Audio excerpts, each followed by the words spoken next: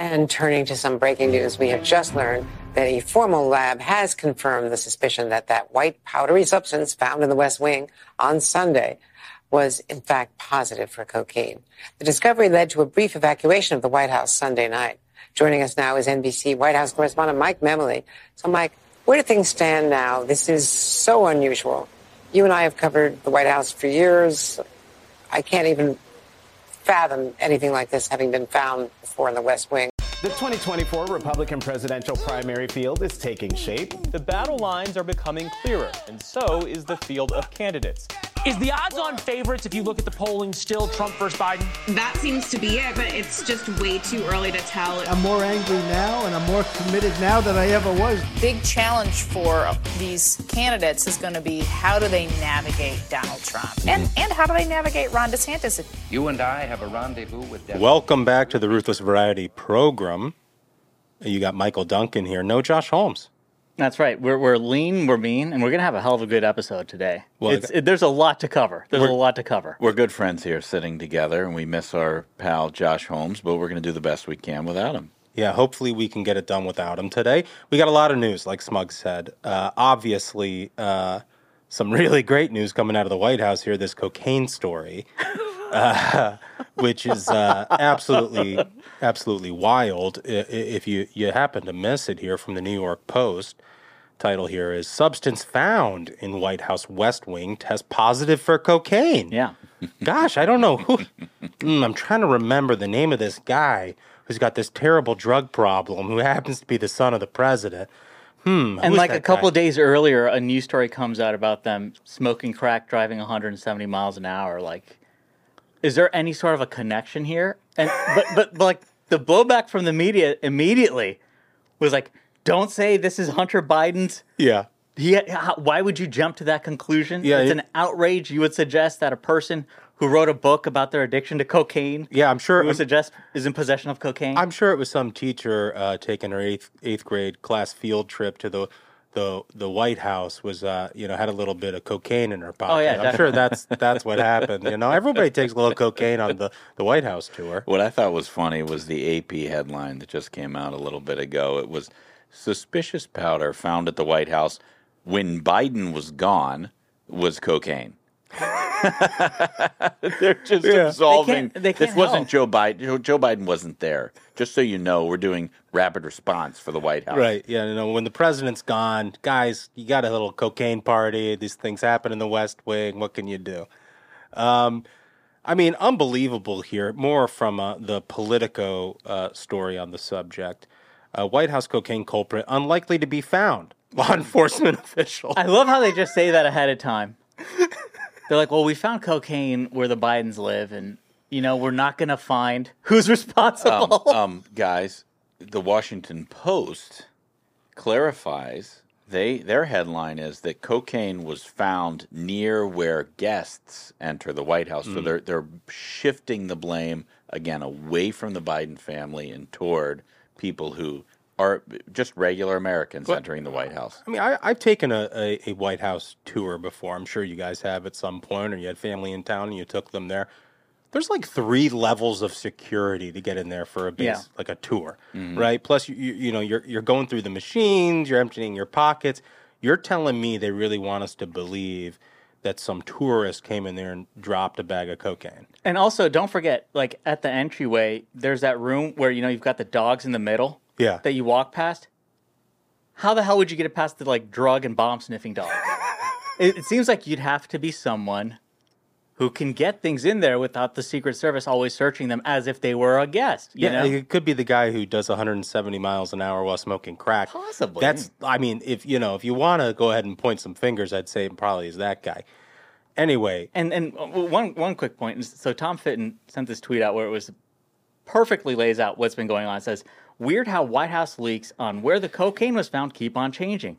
From the library to a, quote, work area to now, quote, near where, quote, guests leave their cell phones. Like, this thing is on the move of where they're trying to, place this. It's going to be like Professor Plum in the library doing lines off a candlestick. Where guests put their phones, like some drug dealer with a burner Cricket Mobile put his phone down. It's unbelievable. Well, as the White House and the liberal media blames everything on you, our listeners, we encourage you to look at the C-SPAN tape of the first family as they took in the fireworks from their balcony on the 4th of July. Just take a close look at Hunter Biden and watch his actions, watch what he does when he shifts behind the president, and just for yourself think maybe it wasn't a teacher who was bringing her class and sneaking cocaine. I saw that video. I think it was Howard Mortman who tweeted out this video. First off, the family looks incredibly awkward being out there on the balcony. Like, Hunter only has like some of his kids that he acknowledges. He's like very sweaty and seems agitated. He reaches towards his nostrils. Allegedly. Turns around, Allegedly. Right, allegedly. A lot of weird stuff is happening in that video. So I agree. Everyone should go take a look at that. Many people are saying. Look at the tape. As the White House blames you, look at the tape of them. Yeah. Perfect. Perfectly said. Yeah, well, my 4th of July wasn't nearly that cool. You didn't have firefighters finding cocaine around the place? No. I thought that was just a normal thing that happens in everyone's house. Just the White House? Is that it? No, I took our 3-year-old to the Nats game, which was on at 11 a.m., which is earlier first pitch than most baseball games. But 4th of July is sort of perfect. You can take him there, run him out, goes to the playground for a couple hours, and it's like 90 degrees out. So he goes home and takes a big nap, and then Dad has a nice afternoon. Perfect. What did you guys do?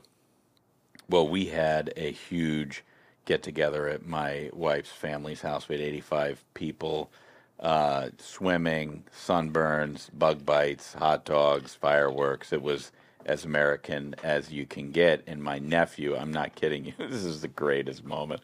We were just about to shoot off all the fireworks, and my nephew was like, guys, you got to tell me before you shoot them off.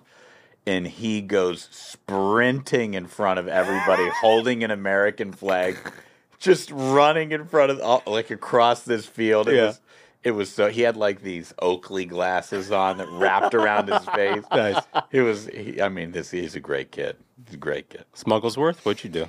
So the main part, I guess, was we went to dinner, had like 4 or 5 different animals. The highlight was the duck, just like an entire duck sliced up. Absolutely fantastic. Went to the rooftop, saw the fireworks. That was it. Nice, cool 4th of July. Good time. It's awesome. Man, that just sounds like a wonderful evening. Yeah. 5 animals. But it was anything we could find that wasn't running. I was happy to eat on that day. Oh, that's great. Well, it's Thursday, which means we got to get to the 5 stars. We always go to The Voice first. Okay, so this first one comes from S.C. Minion, and it's titled, "Is There Anything the Program Can't Do?"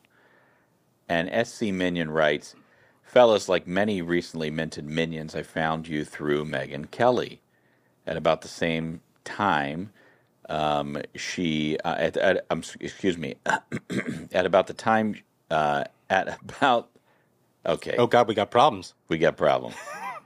At about that time, we started back working in the office at least 2 days per week. I was faced with the prospect of once again dealing with morning traffic.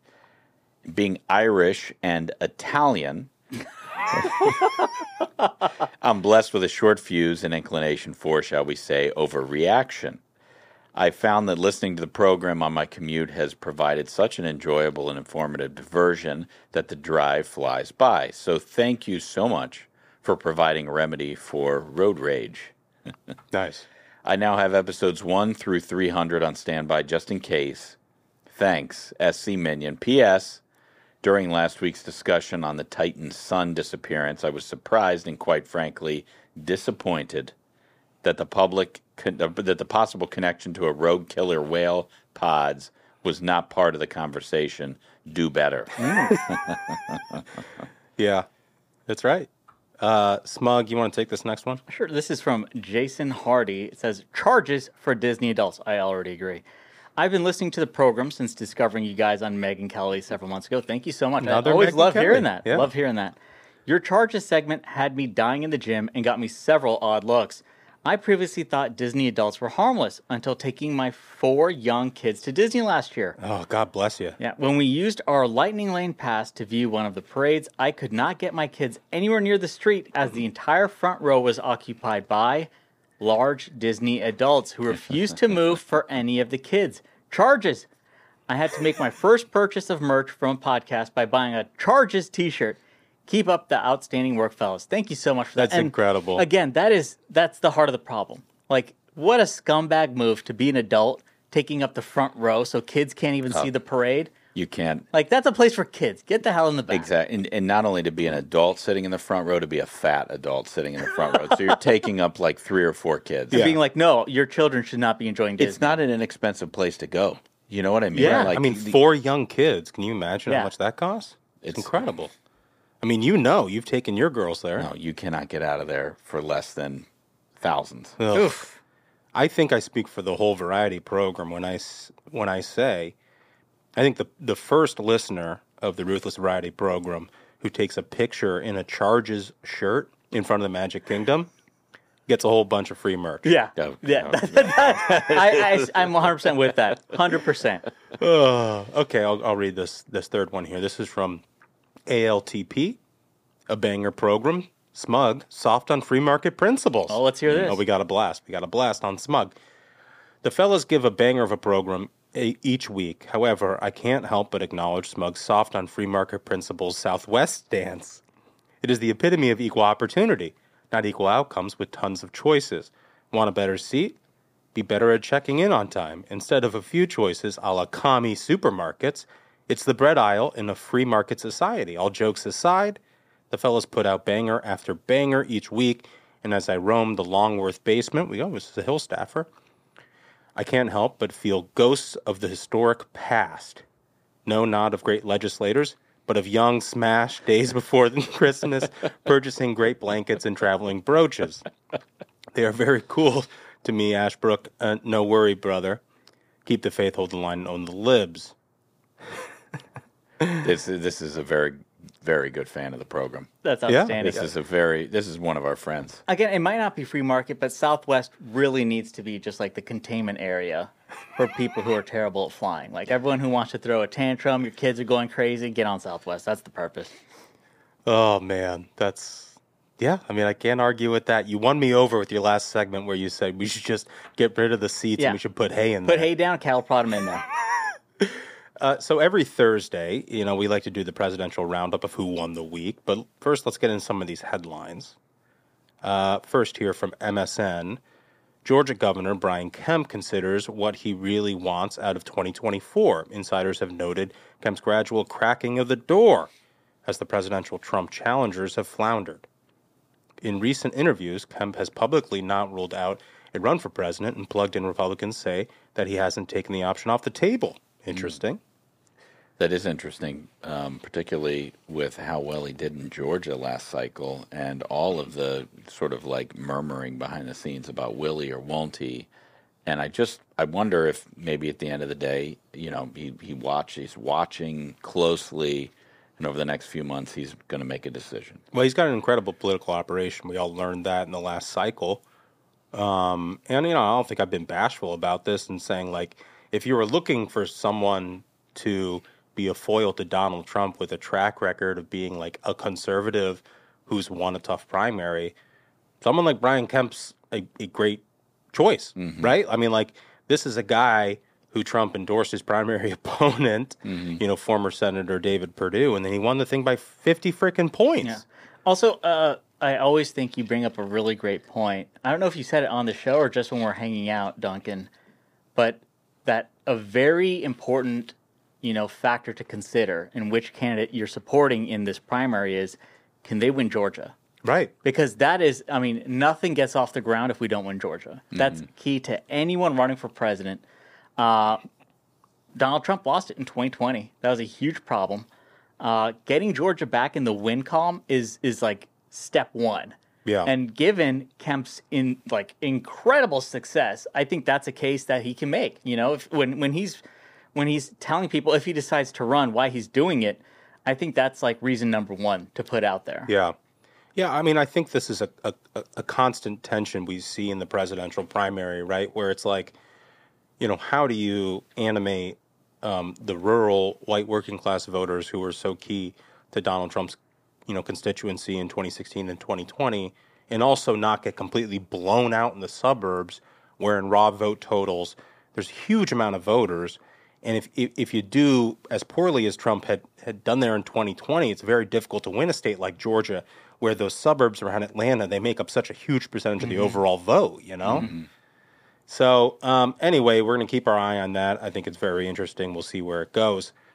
Gavin Newsom campaigns for Biden in Idaho and still insists he won't enter the 2024 race despite questions about president's health and poor poll numbers. Well, I don't think anybody should believe a single word that comes out of Gavin Newsom's mouth. I don't. At any point. I mean, the guy, first of all, he's a Democrat. Second of all, he's from California. And he's in Idaho, of all places. Yeah, this doesn't make any sense. Like, why would he be out there?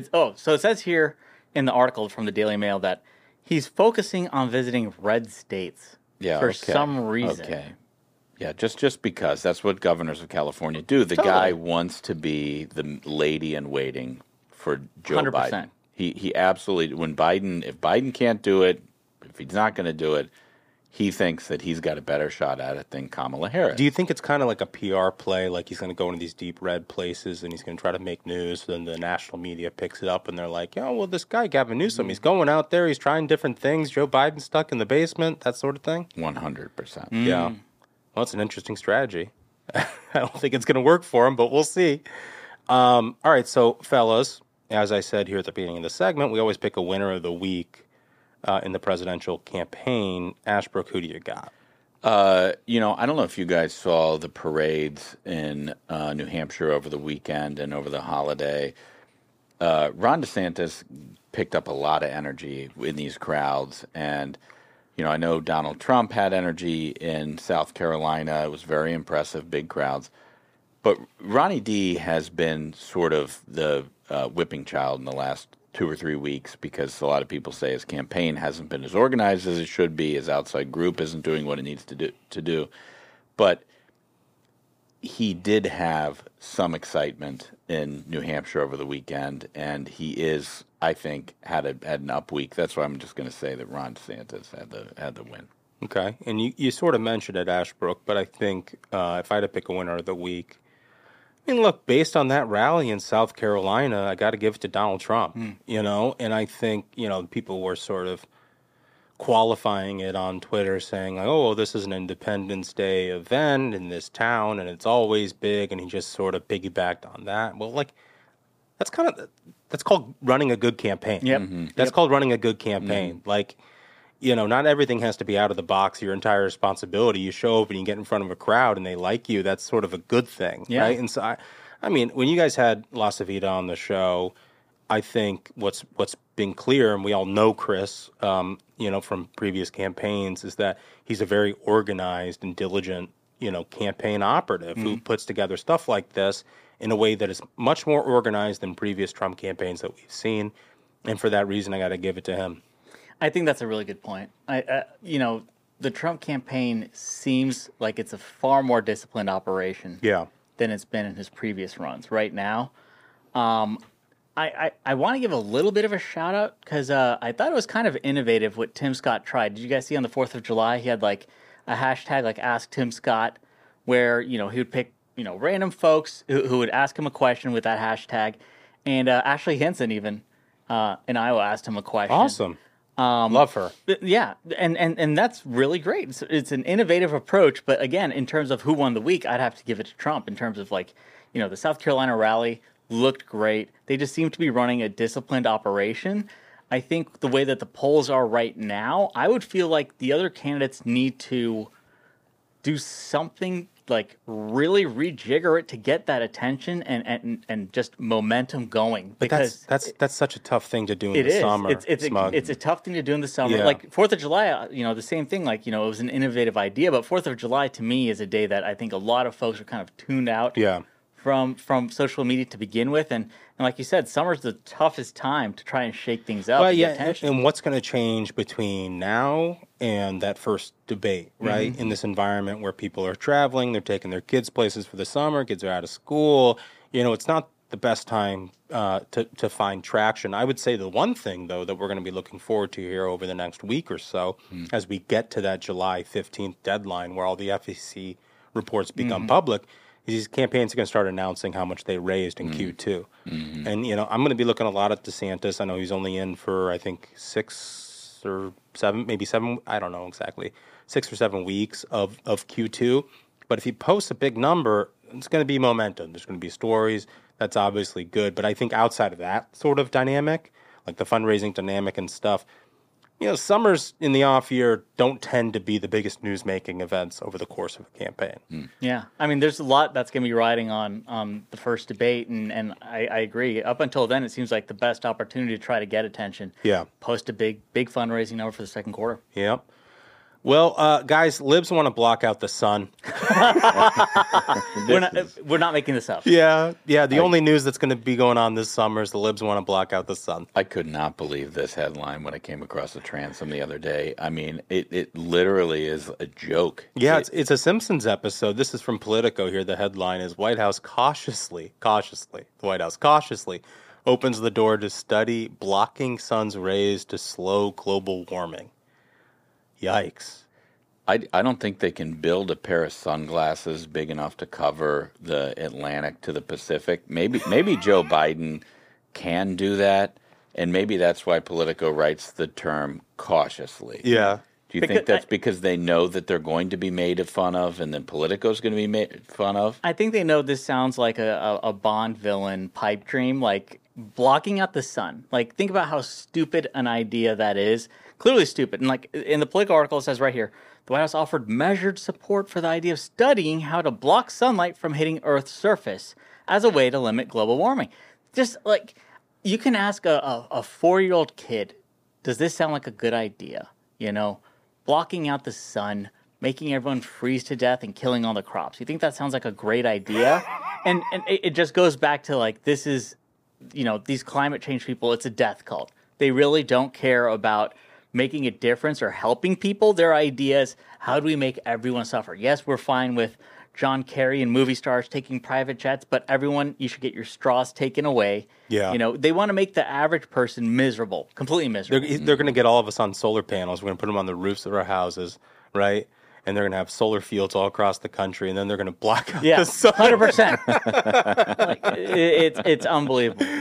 Oh, man. One second, I have some breaking news. Okay. This just broke. We were speaking of fundraising numbers. Yeah. The Trump campaign pulled in $35 million in the second quarter. That figure nearly doubled what he raised in Q1 and suggests that the indictments are helping with fundraising. That's just from Outside and Stott at Politico. How about that? I'll give you a minute here to read through that. I'm curious if that is the Trump campaign or if that's Trump plus the affiliate groups. So, it's a good question. It says right here, the former president's joint fundraising committee. Yeah, the JFC. Yeah. Raked in more than $35 million. That figure's about twice the $18.8 million that committee raised in the first quarter of the year. The joint fundraising committee is split between two entities, Trump's official campaign and his political action committee, Save America. Yeah, the distinction there, I think, is important for people who listen or are watching on YouTube. We love that people are subscribing to YouTube. Many people are saying it's the best YouTube that's out there. It sure is. What is that YouTube? It's just Ruthless Podcast. If you just put it in there on YouTube, you'll find it. No subdomain needed. But you should hit the subscribe button. You should definitely hit the subscribe button. As Smug likes to say, we have exclusive content on there, and I think it's pretty good. Yeah. But it's important for people who are listening or watching to know that this is rolled up. Like, this isn't just the campaign itself. This is also, the Save America entity. And that's a huge haul. I'm not trying to discount it at all. But as we, in the conversation we had last week, the most important thing that we noticed here in some of these early reservations for TV advertising is the discrepancy between candidate campaigns and the super PACs, right? Mm-hmm. And that those super PACs have to pay sometimes 3, 4, 5 times the market rate, that the lowest rate that the candidate campaigns get. So when you're in, an environment like in Iowa, where inventory, the number of ads that are available to be bought, it might not be that large. You end up in a situation where that candidate money is in high demand. Mm-hmm. Mm-hmm. It's further evidence that the Trump campaign is more organized than anybody knows. I think, again, that case is made. It says right here, the official did not break down how much of the $35 million plus went to the campaign and how much went to the PAC. But the most recent fundraising solicitations direct 90% of each donation to the campaign and the remaining 10% to the PAC. So, yeah. So, look, it's a huge haul. And, related, I saw some of the early Senate numbers from Adam Schiff, who put up like an absolutely obscene fundraising for that California primary where Democrats are just at each other's throats. And he raised an absolute ton of money right after he was censured by the House Representatives. So what you're seeing here, I think, in a lot of the small dollar fundraising, and we've known this for a very long time, is that sort of like, the bad news is what motivates people the most to give when they feel like you're under threat and under assault. That's when they open the wallets. And for Donald Trump, that's obviously happened both in New York and in this federal indictment, right? And so if you support somebody, it's weird. It's sort of the perverse incentives sometimes that you encounter in small dollar fundraising where, you can succeed the most when the world's on fire, which isn't necessarily the best system that we've set up here. But it is what it is. I mean, that's a great comparison between the two. That this is not like a uniquely Trump thing. This is kind of like defending your team, right? Kind of thing. Is really motivating those small dollars. Yeah, yeah. So, guys, this thing from WAPO, I gotta read it because it's absolutely absurd. 4 ways to make your BBQ grill better for your health and the environment this summer. Okay, so not enough to block out the sun. They're going to now lecture us about barbecuing. Oh boy! So here in the United States, most charcoal brands are above board, and you don't need to sweat your grill's greenhouse gas emissions. Oh, thank you. I really appreciate it. Yeah, we were sweating that. Yeah, they're minuscule. Grills and barbecues in the United States generate just 0.0003% of overall annual emissions. What you put on the grill is more important than how you fire it up. Meat. Yeah, they're like meat. At least how most of it is raised today drives 57% of all food production emissions, much of that from beef. I mean, so they're saying that 57% of food emissions are from meat, and that's just like a travesty somehow. That's the problem. Holmes? Oh, hold on. Hold. You want? Hold on. What is going on here? This is just. You're just going to interrupt the program. Hold on 1 second. Though. Do you want to plug them in, or you want me just holding the mic? Okay. You want to just break up our show here, pal? You have the. Listen. It's not like you were informing people who didn't in NAR. I'm calling in because I want to make sure that you guys are keeping it tight. Yeah, I think, we're having a very good conversation among conservatives. We were keeping it tight until we got a random call on the cell phone. Look, I just want to point out that you phone banked me when I was at O'Hare, and we had this conversation, prior to starting the show, that we didn't want to interrupt. We didn't want to interrupt our friend Josh Holmes, and here he is interrupting us. Well, it's my commitment to the program. Yeah. I understand that you're in a busy airport and there's all kinds of beers to drink and people to hang out with, and you can't think about the listeners of the program. But here I am on the beach, stepping away from my family. Oh, thank you for your service. I think people deserve the real stuff, and so I'm giving it all I got. Well, I appreciate it, pal. Did you have a good 4th? I had a great 4th. We were down here at Bald Head Island, which if you haven't been there, don't come because it's a great secret. Thank you for announcing it to hundreds of thousands of people. Everyone go straight to Bald Head Island. Yeah. Well, it was terrific, and we had a blast. Saw some fireworks. Kids seemed to be enjoying themselves. It's a lovely time. I haven't had a real beach vacation in a long time, so I kind of like it. I'm glad you're able to have that, but your friends here got to get back to work. Yeah, so we showed up to work, but I hope you enjoyed the beach. What are you talking? First of all, have you covered the cocaine? We covered right off the top. We covered the cocaine. It was the lead, pal. We covered it.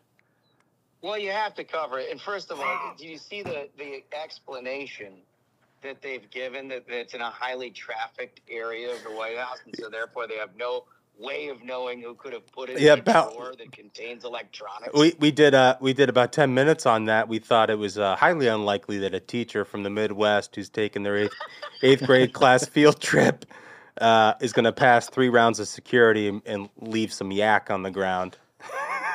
Also, I appreciate the fact that at this point we've become C-SPAN. It's like random drunk caller. What are your thoughts? You watch your tongue, Smug. Crying out loud. You're going to go out of town soon. I'm going to fuck you up. Would you have any good drinks or pops down there? A lot of good pops, a lot of good drinks. They do a nice frozen drink down here, all kinds of different flavors and that kind of thing. Got a nice little golf course that I got out on once or twice, and everything's pretty good. One thing I did learn, fellas, and I don't know if you guys have known this. Do you know what the origins of Jell-O are? We did not know that. No idea. Like the historical origins or what makes up Jell-O? Well, it's both. It's one and the same. It's like, how did they invent Jell-O and like what? Isn't it hooves? It's hooves. Yeah, right. So I thought. Wait, what? Yeah, it's animal hooves. I had heard. No. Yeah, hooves. Yeah. Get out of here. And so I did a little research. Yeah, because people are saying the Jell-O is actually made out of hooves, and I'm like, is that a horse hoof or a cow hoof? What kind of hoof are we talking about here? And so I did a little research. It turns out it's a collagen-based product that was first invented when a guy bought like an animal render foot, and so he had hooves and things like that. And it's actually like the big bones of a horse or a cow. Wait a minute. So you can get like a Kentucky Derby Jell-O, is what you're saying? Yeah, like that's what we're gunning 100%. for. 100%. That's what I'm talking about. How is it that next Derby, every horse that dies, mint julep Jell-O? I don't understand. I don't 100% understand needs to be how done. they can. I don't understand how they can make bones jiggle so much. I mean, did you ever see the Bill Cosby commercial? Nobody sold Jell-O better than Bill Cosby. I think that's a guy who was a bit too much into fun. Yeah. Oh, you guys don't want it to. You're gonna not a fan. Well, no, but you don't have to be a fan. Jell and jiggle is anything we ought to get into. Yeah. It's a family program. Yeah. Okay. But It was a commercial. Somehow somebody took a belt sander to a horse femur, and the next thing you know, we had Jell-O pudding pops. So I'm telling you, next year we should take this show to the Kentucky Derby, and any horse that croaks, we get mint julep Jell-Os right there for all the minions who are there in the crowd. 100%, that's got to be done. I don't know what the process is, Smug. I mean, it's possible. It sounds like a belt sander and some Jell-O mix will get the job done. I think that might be it. We need some further clarification, but I think that you're onto that, and I'm all for it. And I think those kind of Jell-O shots with a little bourbon in it would just be terrific. Well, that sounds like a plan to me, man. Well, appreciate the call, pal, and are you guys are you playing King of the Hill, or I guess I'm defending champ, so you can't. no, we're gonna maybe we'll have something else here. I don't want to spoil it for the listeners, but we may have something else. Huh. Okay. I'm prepared to play it whenever. So I'll just retain the title. I'll keep the belt on. I'll walk it around bald head here for a bit. Well, what I appreciate most is you called in. You miss your friends, and we miss you too, pal. I miss you dearly. Enjoy your rest of your show, gentlemen. Thanks, buddy. We'll see you. See ya. Again, we're like officially the C-SPAN. What a nice, yeah. What a nice surprise. What a nice surprise. Yeah. No, I like it. Okay, so hopping back just to get the train back on the tracks here, we were talking about how, according to Washington Post, the meat is the problem. Yeah. Again, like this is another example of the genre of like how liberals celebrate the 4th of July is they just want to be the wet blanket. Like, no one should be allowed to enjoy themselves. The libs are like, oh, don't you guys know I'm a miserable person? I want to make you miserable now, too. Like, whether it's Cory Bush being like, how dare anyone celebrate this holiday when the Constitution and the Founding Fathers were all racists? It's like someone's got to show up. Some libs got to show up and just try to ruin everyone having a good time. You saw the Ben and Jerry's tweet that we're living on stolen land. Yeah. Meanwhile, no mention from Ben and Jerry's about how they're going to give their corporate property over to like indigenous people. Of course not. Of course, because it's easier to tweet or be an asshole like the Washington Post here than actually try to make any sort of a difference that helps people. Because being like, listen, I know you're with your families and you're grilling and your kids are having great memories of you spending time with them. But here's why that's bad. Because I'm mad. So like, I have cats and I'm childless and I don't want anyone else enjoying their time. I actually have a theory about this. I think I may have mentioned it previously, but every holiday you get something of this variety of how terrible said holiday is for the environment. And I really believe it's because these libs hate their families and never want to travel to have to see them, that they have to ruin every holiday. Yep. You know, like where they always say, oh, well, you know, all those greenhouse gas emissions from traveling for Thanksgiving or XYZ reasons why Christmas is a bad holiday is just their way of being like, I don't want to travel and see my family. Yeah. You know, like a lot of these journos are living in Brooklyn, their apartment subsidized by their dad, but they can't even put in the effort to go see the guy, you know? It's unbelievable. Like 99% of their rage is just like internalized angry family issues. Of where like now everyone should suffer. Like I was always the terrible child. No one liked having me around, and now everyone's gonna feel my pain. Yeah, Ashbrook, you gonna defend your buddies? Who? Your journo buddies. The journos. Oh my goodness.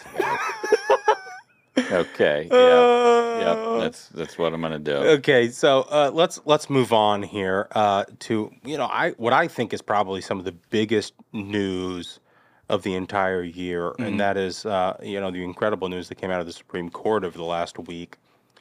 We obviously saw it with the decision on Creative 303 or 303 Creative. I can't remember which one it was, but the religious liberty decision that came down. You had the court invalidating affirmative action in the Harvard case. And then you had the Supreme Court striking down Biden's student loan forgiveness program. So, I mean, you had three huge, monumental cases that were big victories for people who defend the Constitution. Huge wins. Let's start with the student loan forgiveness program. Sure. I would not call that monumental. I think that everybody, including Joe Biden, knew that when that was announced, it was going to be struck down by the Supreme Court. It didn't matter if this is a court that was reshaped by Mitch McConnell with the help of Donald Trump as president. It doesn't matter if that occurs.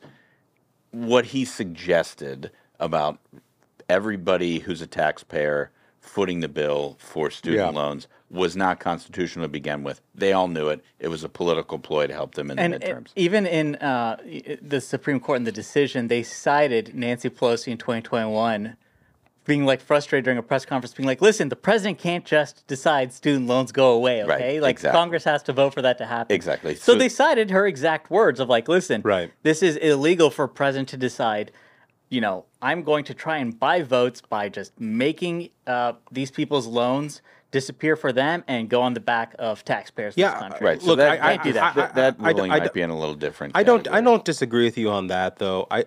I just, as somebody who likes seeing the executive be reined in, I appreciate the precedent that it sets, that you can't just broadly interpret these statutes and say I can do anything as president of the United States.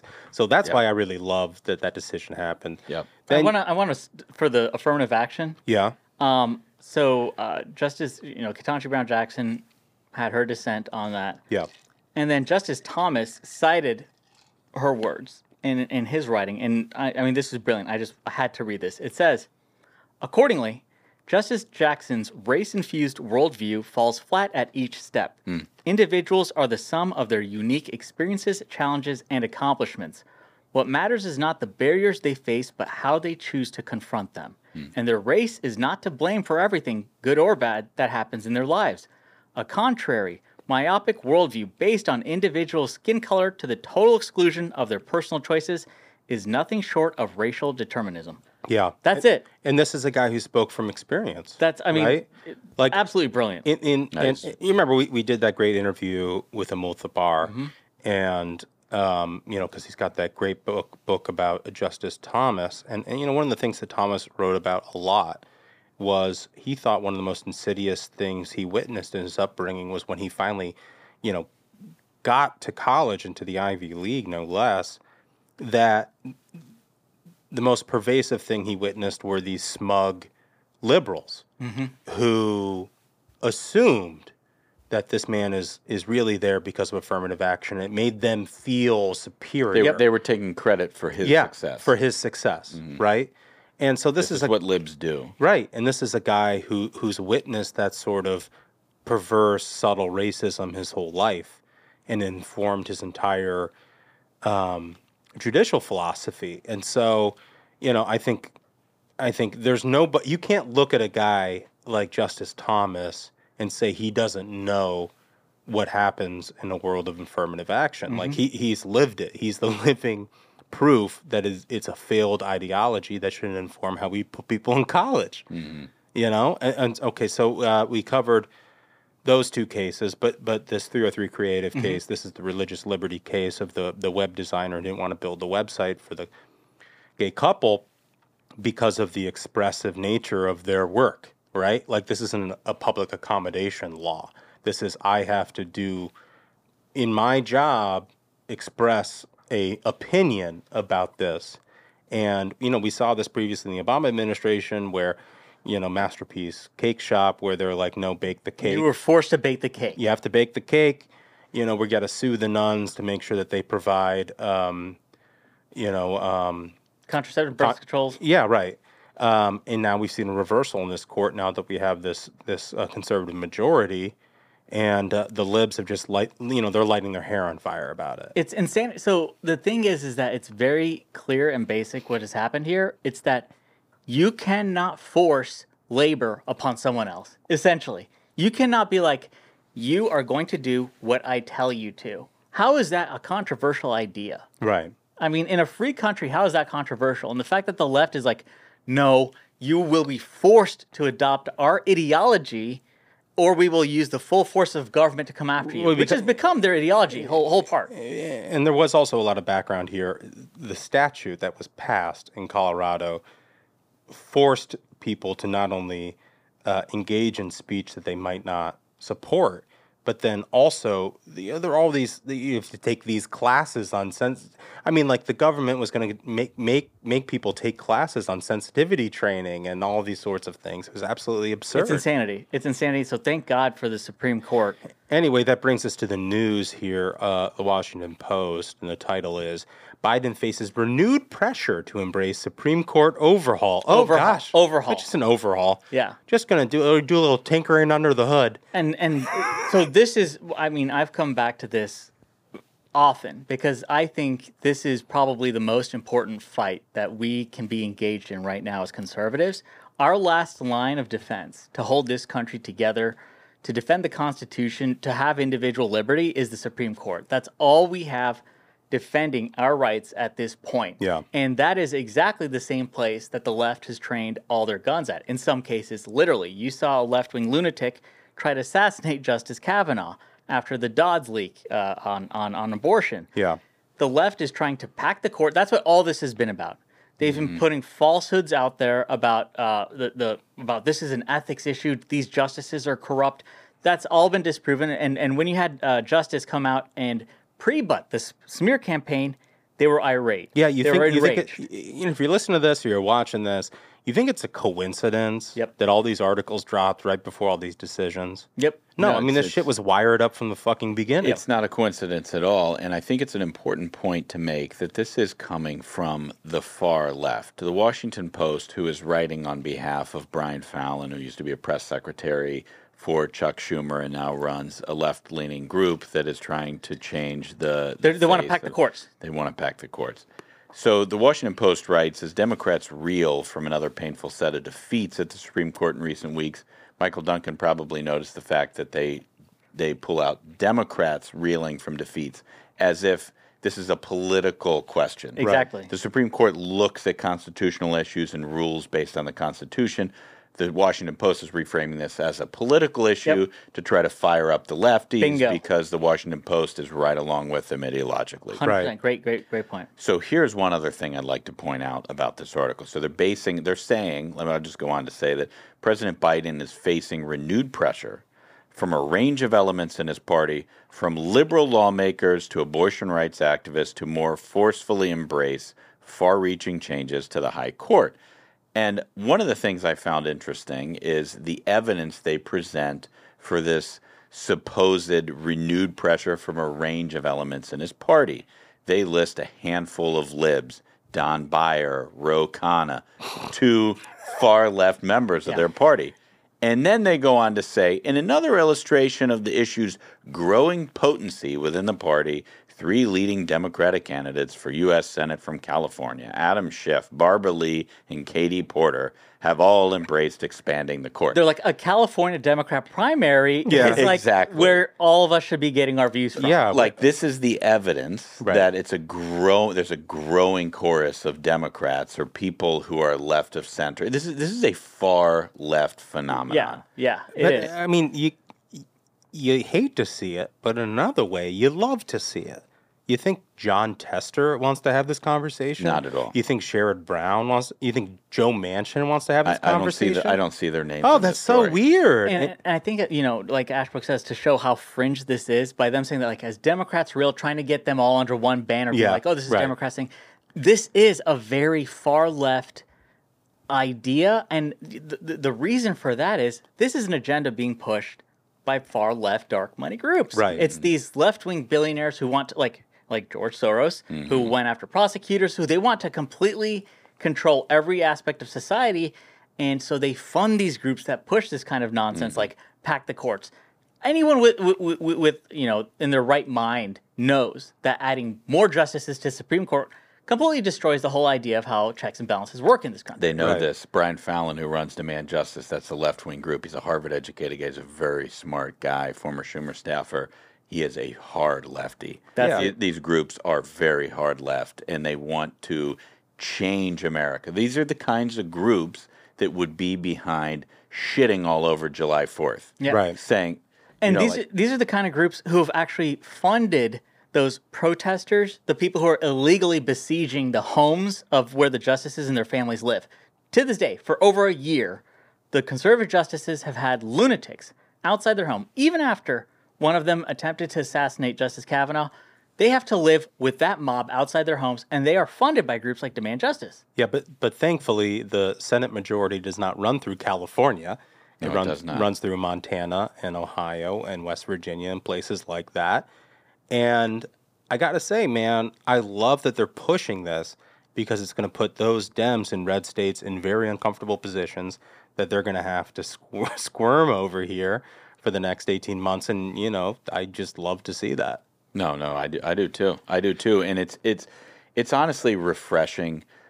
We're living in a country where libs have seized nearly every institution. They've seized the mainstream media. They've seized universities. They've now seized a branch and a half of the government. Yeah.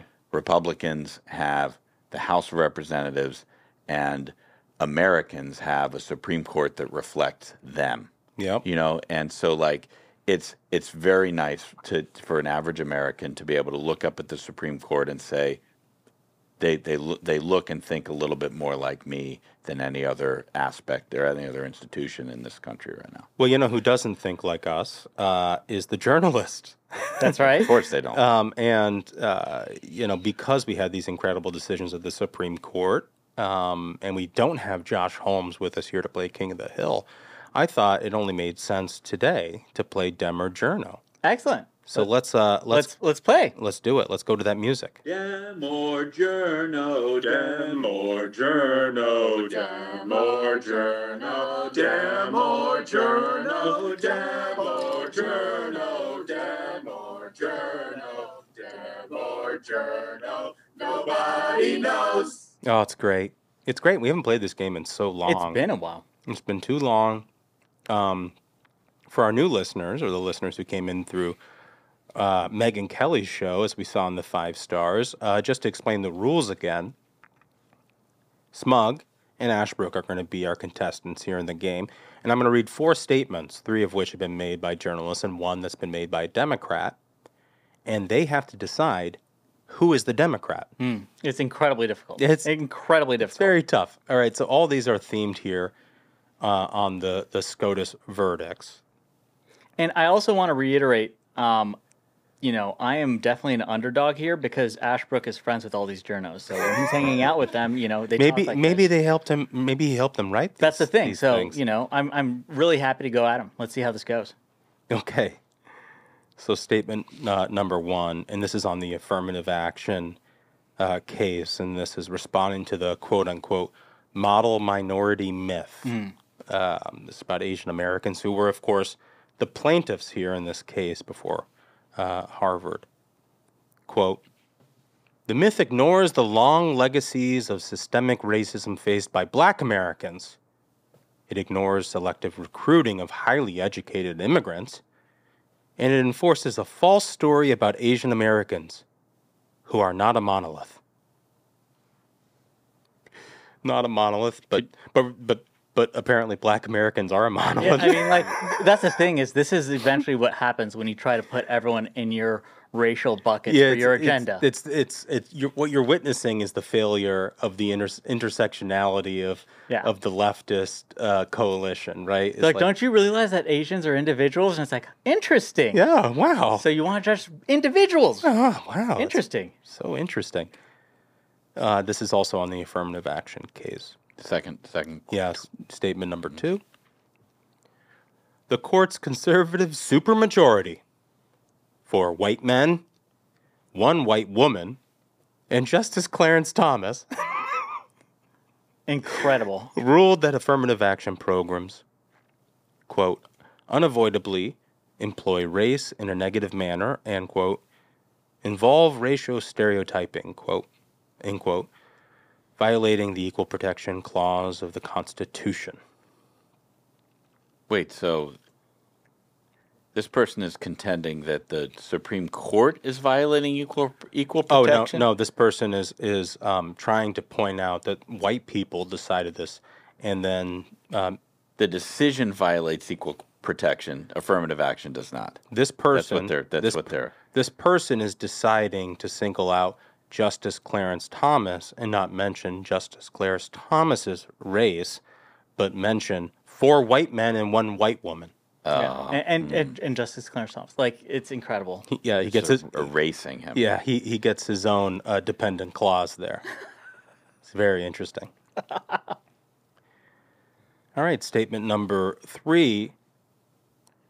The Supreme Court is far overreaching their authority, and I believe, frankly, that we really need to be having conversations about judicial review as a check on the courts as well. Statement number 4, and this is on the 303 creative case. The Supreme Court just made it possible for private businesses to discriminate against people like me simply because they fear that they might have to do something that no one asked them to do. Incredible. Those are your 4 statements, fellas. This is tough. Michael, this might be the hardest one ever. These are pretty tough. I think I have a good idea. Should we go in order? I'll give by secure ballot. I'll let Duncan know which one I think is the Dem. Okay. All right. And this is totally a guess here.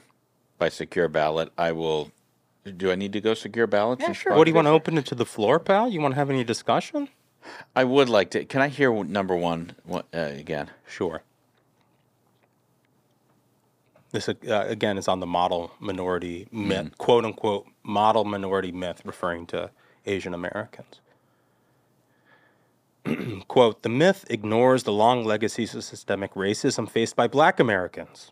It ignores selective recruiting of highly educated immigrants, and it enforces a false story about Asian Americans who are not a monolith.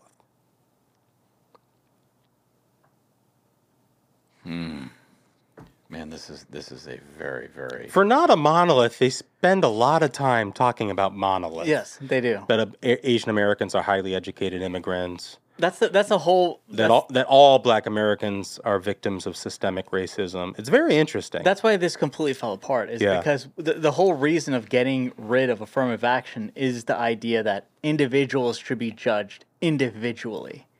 It It's like doesn't that- say that now Asian Americans should get preference. It's saying that in every individual should be decided on their merits. It's like that whole content of your character thing there. Right? And then you have a journalist who's like, wait a minute, these aren't monoliths. It's like, exactly. Yeah. It's almost like you should judge individuals individually. You played yourself. Yeah.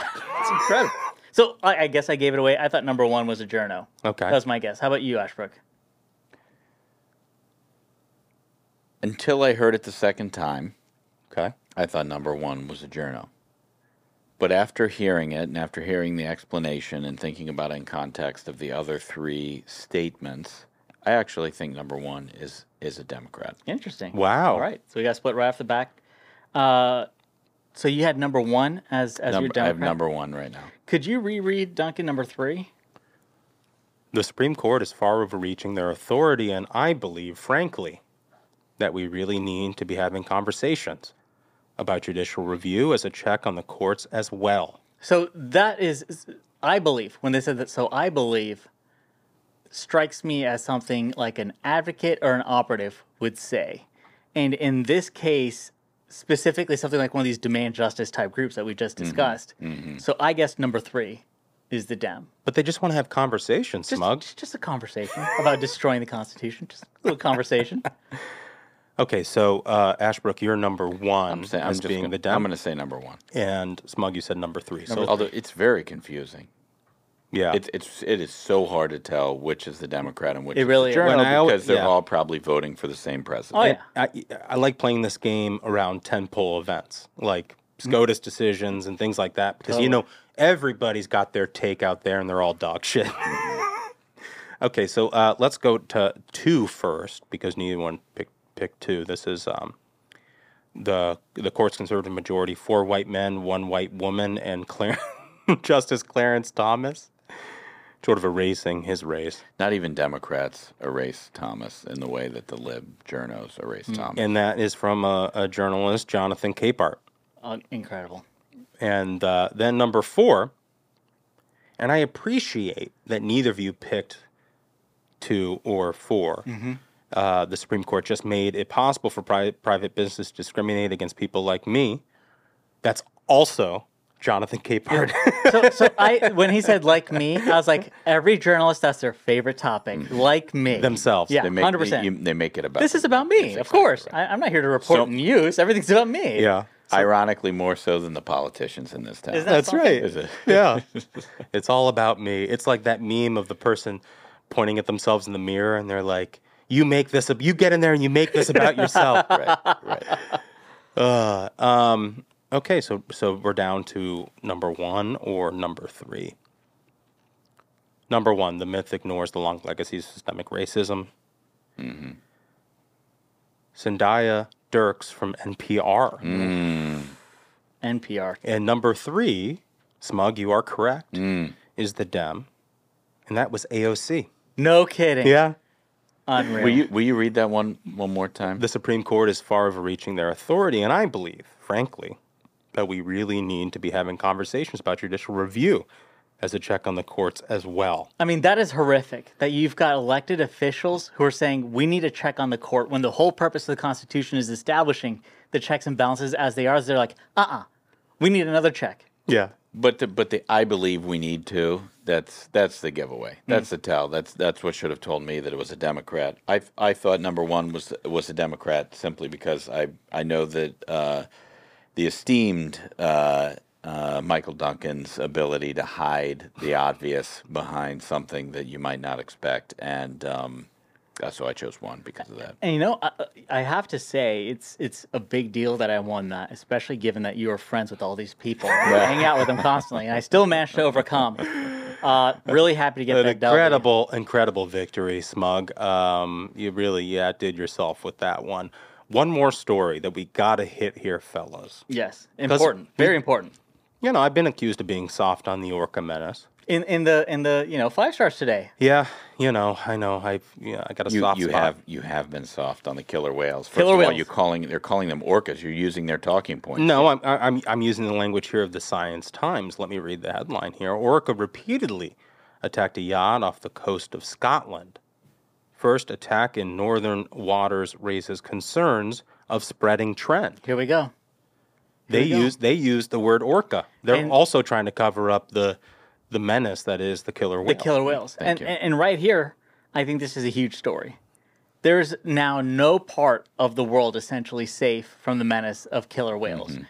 Now off of the coast of Scotland, first attack in northern waters raises concerns of spreading trend. I think those concerns it's beyond concerns. We now have scientific evidence that the killer whales are trying to kill people. It's in their name. It's what they do.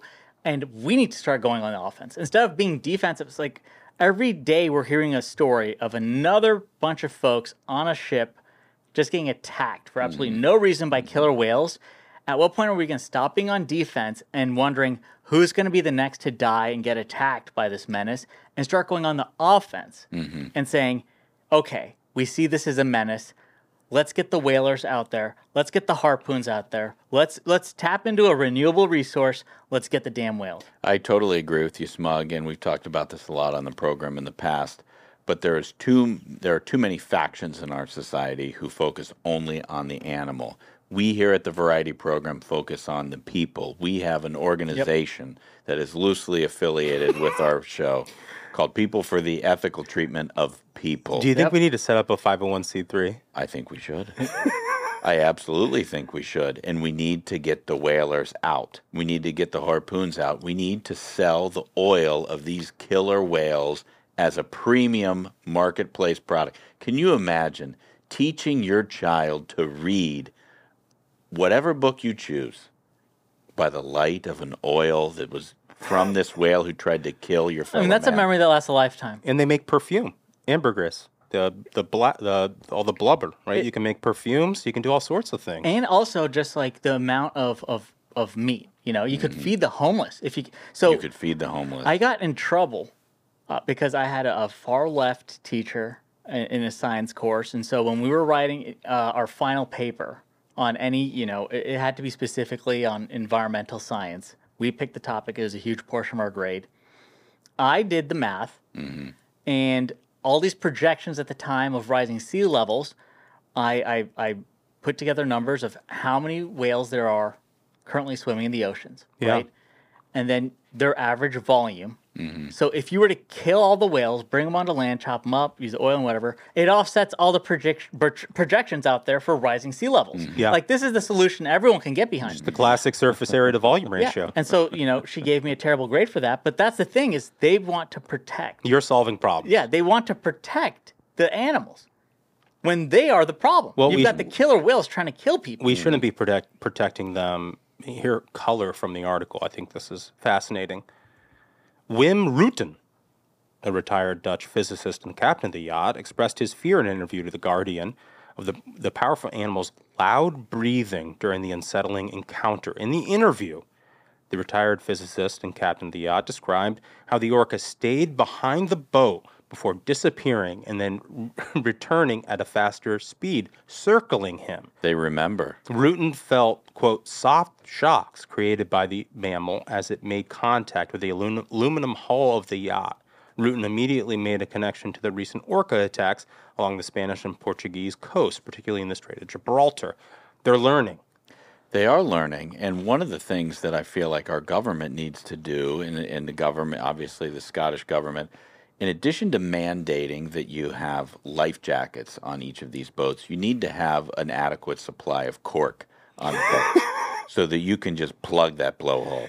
If it comes alongside, plug it. I mean, it's not coming back up. I think this is harpoon time. Like, everyone. Yeah, where's Captain Ahab when you need him? If you have a boat out there on the water, if you're in the ocean at all, off the beaches, wherever you are, have a harpoon, at least a few on you, right? And it's time to fight back. It says right here in this article, last month alone, USA Today reported 20 orca, their killer whale, incidents in those waters.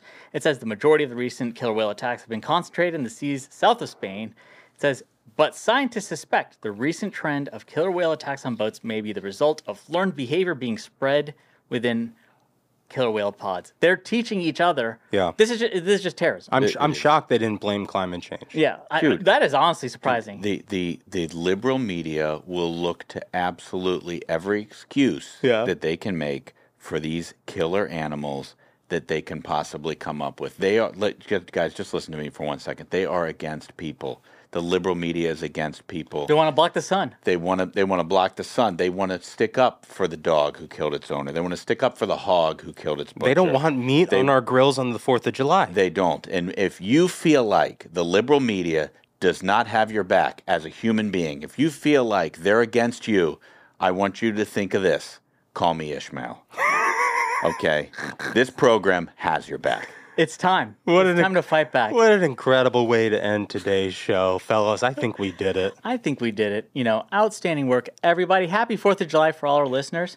Absolute banger of an episode, if I may say so myself. Again, thank you so much to the minions, especially those subscribing on our YouTube, those hitting up our store.ruthlesspodcast.com for the merch. So until next time, minions, keep the faith, hold the line, and own the libs. We'll see you on Tuesday. Stay ruthless.